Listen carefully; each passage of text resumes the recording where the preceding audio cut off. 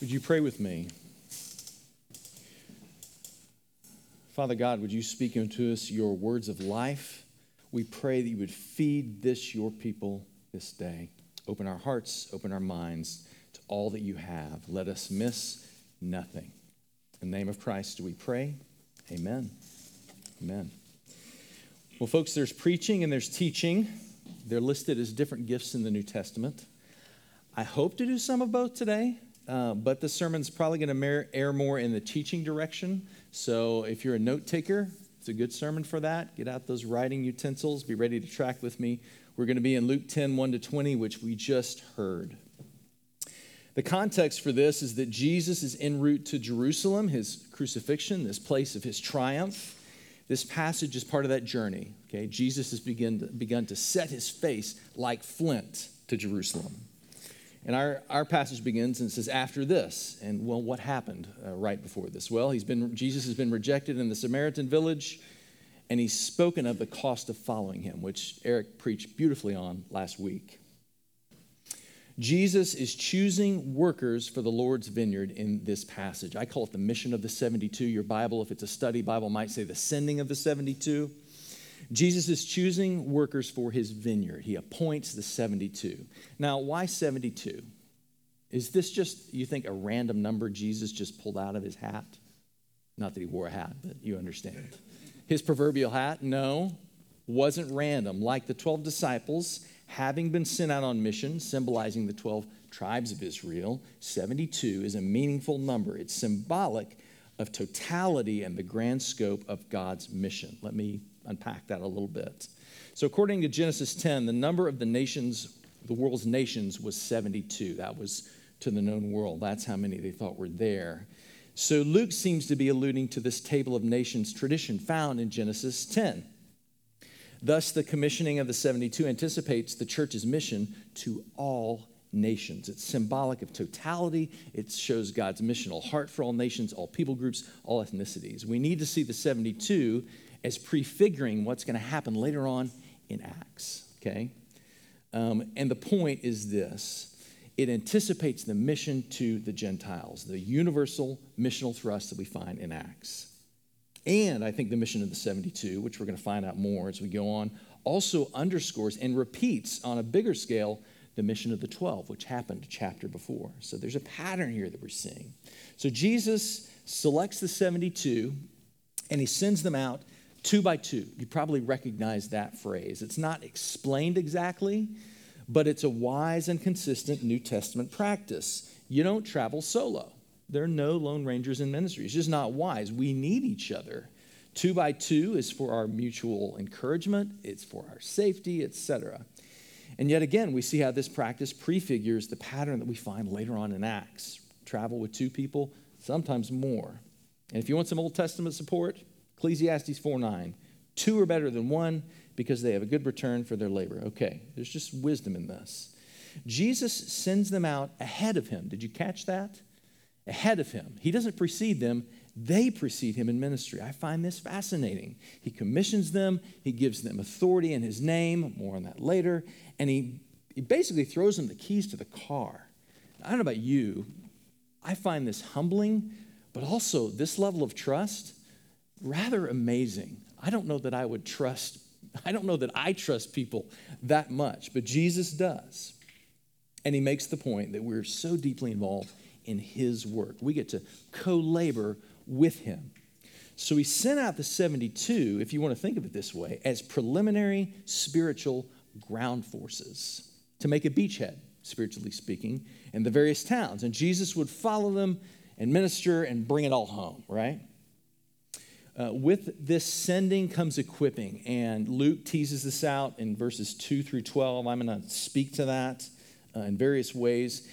And in his commission to them, I think there are a few things that we see. Some sobering warnings, some cautions, words of wisdom, certainly, and also, I would say, some advice as to what we would call best practices. Jesus says that famous line, the harvest is plentiful, but the workers are what? Few, right. So pray for more laborers to come about to help with this harvest. Now, harvest is plentiful, workers are few. I think we tend to believe only part of this saying. The workers are few part in church work is like, yep, doesn't feel like we got enough people, right? But do we also believe that the harvest is actually plentiful? Do we believe that the Lord's vineyard has a bountiful harvest as Jesus describes it here? Now, since most of us are not farmers by trade, anyone a farmer here? Well, you do cultivate the land. That's right. You're going to know about this. Carolyn knows. But let me give the rest of you, kind of bring you into the agrarian mindset, which is so prominent in the biblical worldview. Once fruit has ripened, sometime it's a matter of a few weeks, maybe even a few days, in which the fruit must be harvested before it rots. Thus, Jesus conveying urgency in this passage. There's an actual timeliness to their task. There's a window of opportunity, if you will, to put it in modern parlance. So they're emphatically commanded and exhorted to go. Well, what are they going to encounter? Well, Jesus lays that out for them quite a bit. First thing he mentions, wolves, i.e. predators. And Jesus calls the 72 the sheep. Now, I feel this brought them very little initial comfort, right? But as we shall see later, despite maybe feeling helpless or in danger, there was no cause for fear. Exhorts them not to be fearful. Why? Because God will protect them from the powers of darkness. It's a strong theme in this passage. The implication being, who keeps the sheep safe? Who protects them from wolves? The Good Shepherd, right? A title used of Jesus. He encourages them to travel light.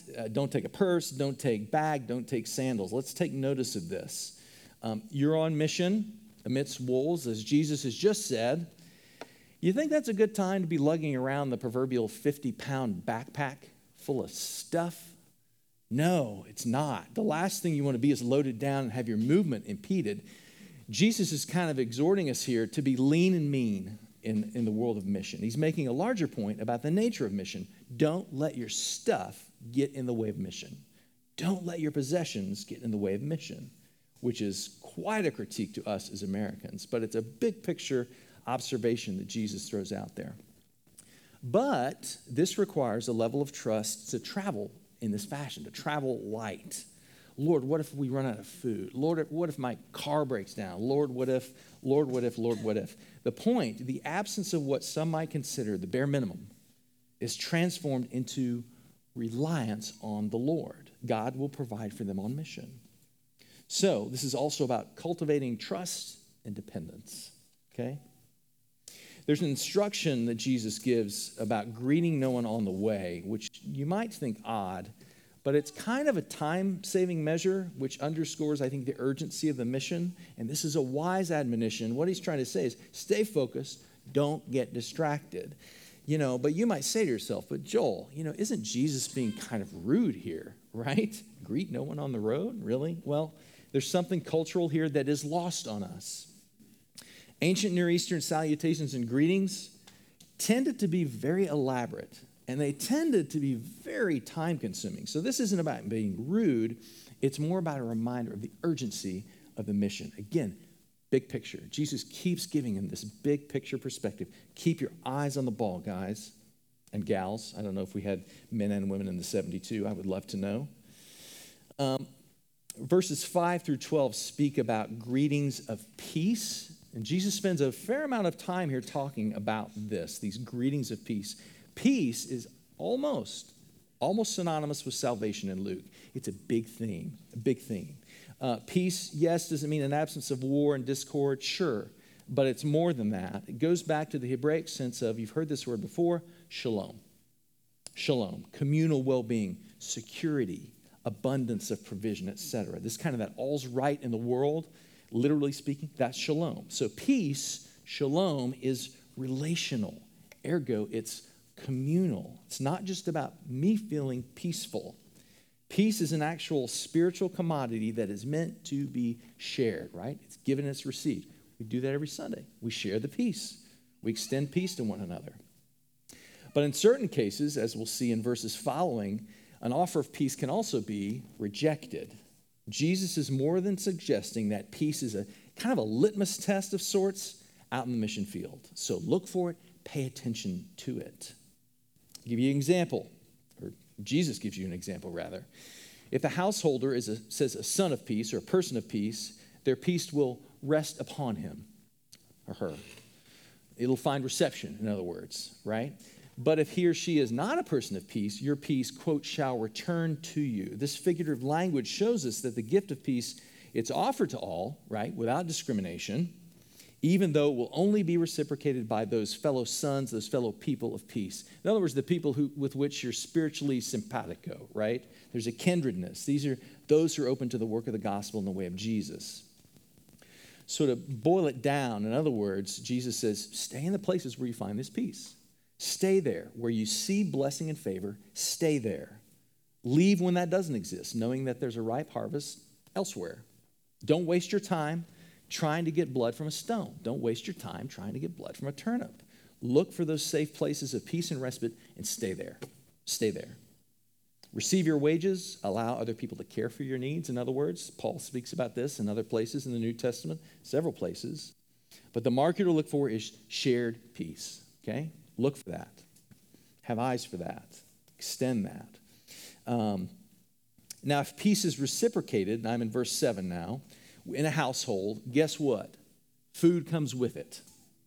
Jesus exhorts them to eat what is put in front of them, kosher or otherwise. The text mentions this because Jesus knew that their mission was carrying them into foreign towns, into Gentile territory. He knew this. So if you're a stickler for ceremonial purity, you're going to have a real hard time with this one, okay?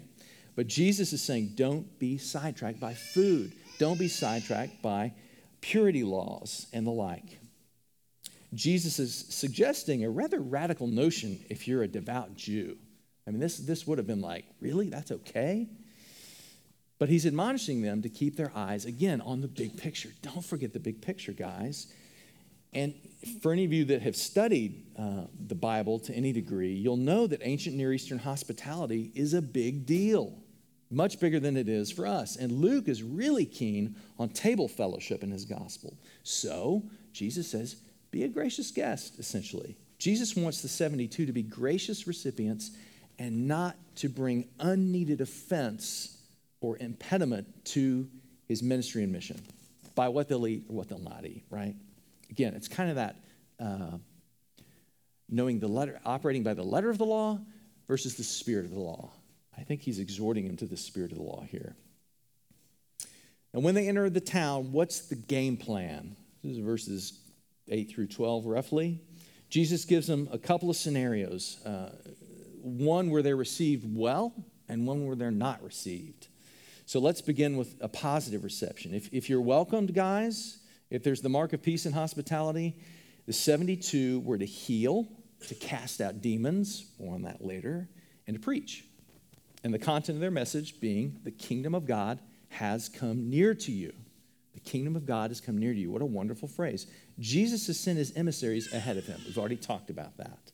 Wherever they go, they carry his kingdom with them as his messengers and as his ambassadors. You're no different. Wherever you go, you carry the kingdom of God with you. And the 72 are invading enemy territory here as evidenced by the call to heal and cast out demons, which again I said we'll talk about in just a second. The kingdom of God has come near to you. The advice here is to preach this to all, to those who receive their healing and their message, and to those who reject their presence and their message.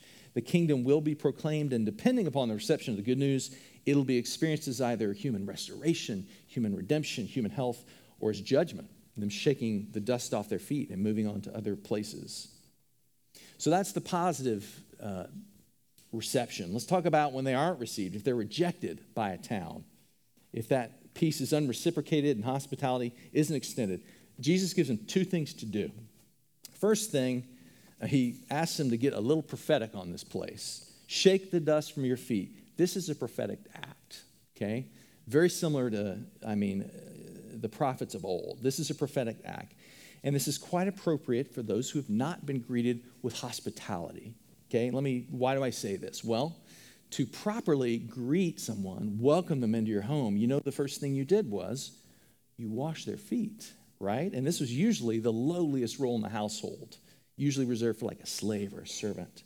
That's the first thing you did. You washed their feet. That's your first welcome and first hello. So in other words, their feet are dusty because no one has extended this act to them. Otherwise, there'd be no dust to shake off in this prophetic act. Okay, shake the dust off your feet. Jesus says that. Second piece, I still want you to announce the kingdom of God has come near. Still preach that. Still speak it. Jesus is still making his appeal through them, even though it's rejected. They were to preach this truth, this good news, regardless of the outcome. So the seed is scattered everywhere, in a sense. Now, as well as preaching the coming kingdom, Jesus gives them authority to do two other things that we see in this passage. Heal the sick, that's verse 9. Cast out demons, that's verse 19. Now, remember, our passage runs parallel to the commissioning of the 12 back in Luke 9. Remember that. The 12 were also given a similar authority. Now, these two ministries, healing and expelling demons, were rarely, if ever, separated by Jesus. They're not some arcane specialty of a select few. Expelling demons and healing the sick were, and I think are, part and parcel of gospel work. And they're often interrelated. The gospel writers, they make no bones about the connection between disease, sickness, and demonic activity. That was just part of their supernatural worldview. They didn't have a problem with that. This is offensive to our modern Western minds in a sense. There's not always a connection there, but frequently in the Gospels, we do see a connection. Unhealth often equals demonic oppression, often. Thus, the ministry of deliverance, which Jesus and his followers practiced regularly. Got to hear that. So while the commissioning here of the 72 doesn't contain an explicit command to cast out demons, it was still a live issue for them, as the latter part of the passage bears out, 18 to 20. We'll get to that in a second. So how about that? Healing and expelling demons, a regular, normal part of ministry. That'll blow your mind a little bit. Think about if that was regular for us. Should be. Hopefully will be.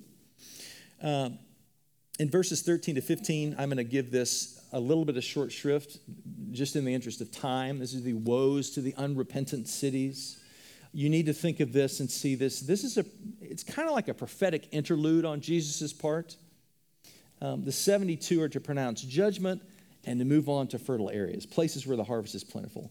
Some of the towns mentioned here are Jewish towns. Some of them are Gentile towns mentioned here. Some will repent, some won't, but the gospel is proclaimed in all of them, okay? So that's 13 to 15. Let's deal with the end of the passage, 16 forward. 16 is so uncompromising. Notice where the 72 goes, Jesus goes. Where the 72 go, Jesus goes. So to reject the 72, Jesus says, is to reject who? Him, right? Likewise, to receive the 72 is to receive who? Him, Jesus.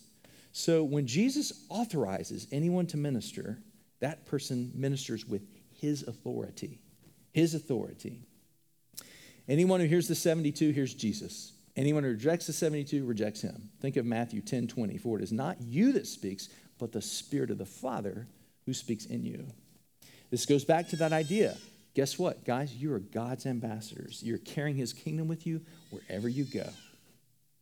I don't know about you, but the question I have to ask myself is, am I ready and prepared to be identified in that way? Am I ready for that? Do I really think about that when I head out the door in the morning? I'm an ambassador carrying the kingdom of God wherever I go.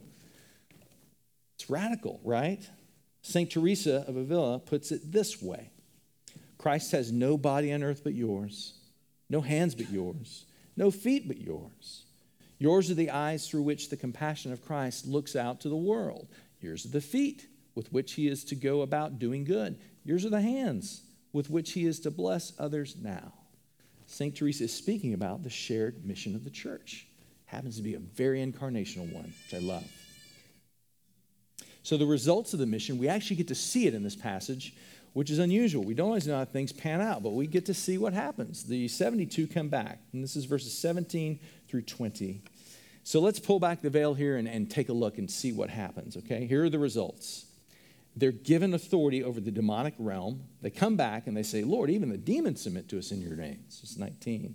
The 72 come back, it says, with joy, because they've been treading on serpents and scorpions. They've exercised power over their spiritual enemy, Satan and his minions. Jesus had promised them that nothing shall hurt you, okay? Jesus is speaking of the demonic realms here and of their foothold in the world. But we aren't to fear the devil or his minions. Instead, we're to do what they did. We're to expel them, to cast them out because of the authority given to us by Jesus. The forces of darkness are subject to his authority given to us. We aren't subject to them. We aren't a slave to them. So we don't have reason to be intimidated or to fear the demonic realm. I mean, you ever think about this, guys? Every one of you has been authorized and empowered to kick out demons. That's pretty weighty. That's pretty hardcore. And again, I want to just stress this was commonplace and it was the norm in Jesus' ministry. And again, probably more than our modern Western minds are really comfortable with, but it was part and parcel of his ministry. It just was. Jesus gives a mild, I don't know if I want to say a mild rebuke to the 72, maybe a little course correction, a little attaboy to get them going in the right direction upon their return. He doesn't want them to anchor their joy in their power or the realms of darkness, as amazing as that may be.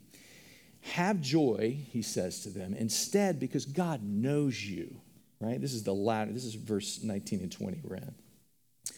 Have joy instead because God knows you. You're known by him. Your names are written in the book of life. So take joy in that. So Jesus is locating joy in the right place.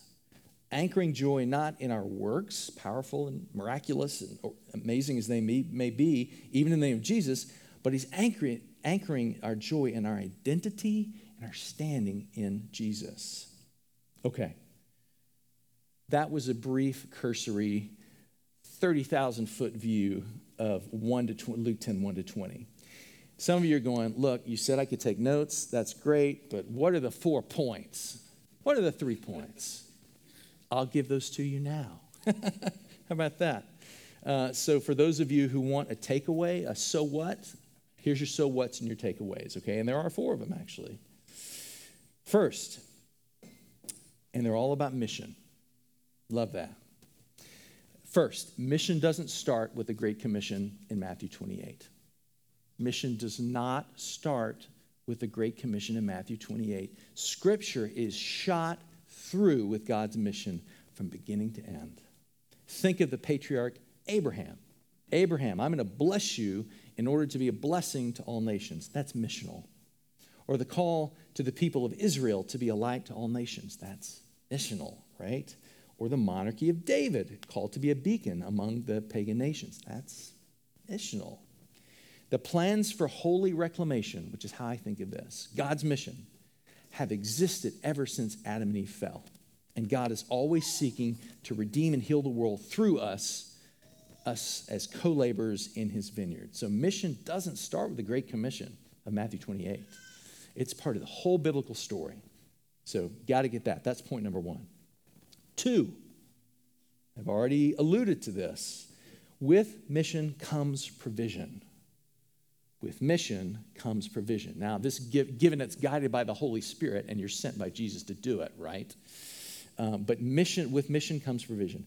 We aren't sent out by God and told to just, hustle and do your best, right? We're not sent out empty-handed. God equips the 72 here, and he equips us. Likewise, we're empowered, we're given actual authority, yes, actual authority to carry out the mission, okay? But we have to own and we have to exercise that authority. You got to own it. You got to exercise it. You got to believe in it. You got to act as if it's true because it is. That authority is part of the provision for mission. So with mission comes provision. Same's true of calling. That's 2. 3, mission will yield mixed results. What do I mean by that? I mean some will reject us. Some will.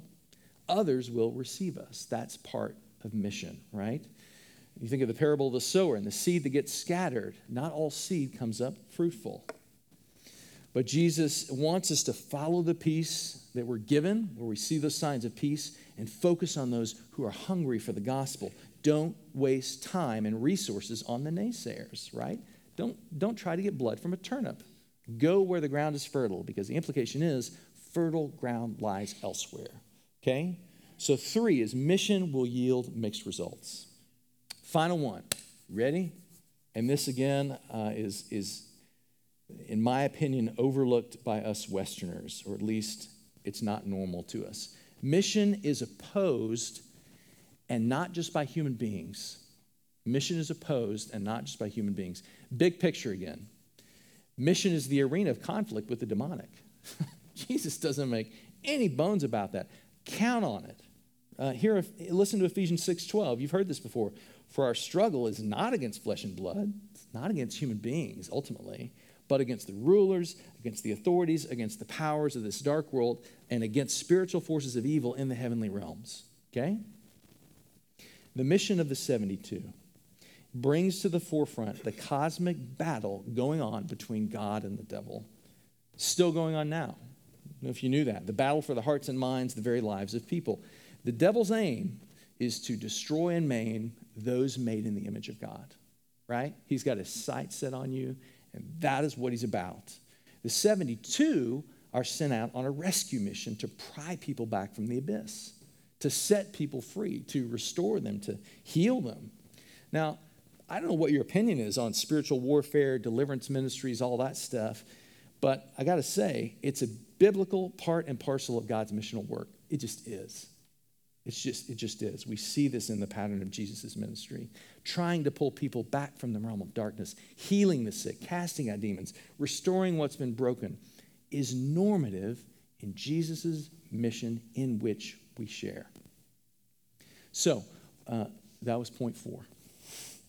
We're all called to join in this shared mission. Do we believe the harvest is plentiful? Or do we just believe the workers are few? Right? Let us labor in the Lord's vineyard together. God has work for us to do here in Charlotte. Let's do it together. Okay? Let's pray. Lord Jesus, would you embed and mark us with your mission?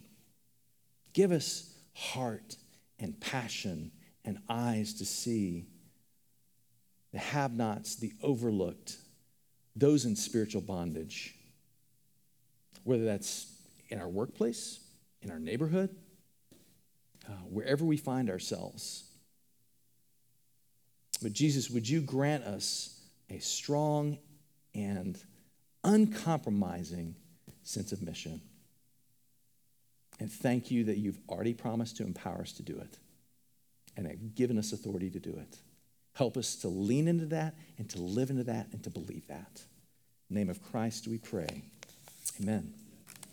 Amen. I invite you to stand.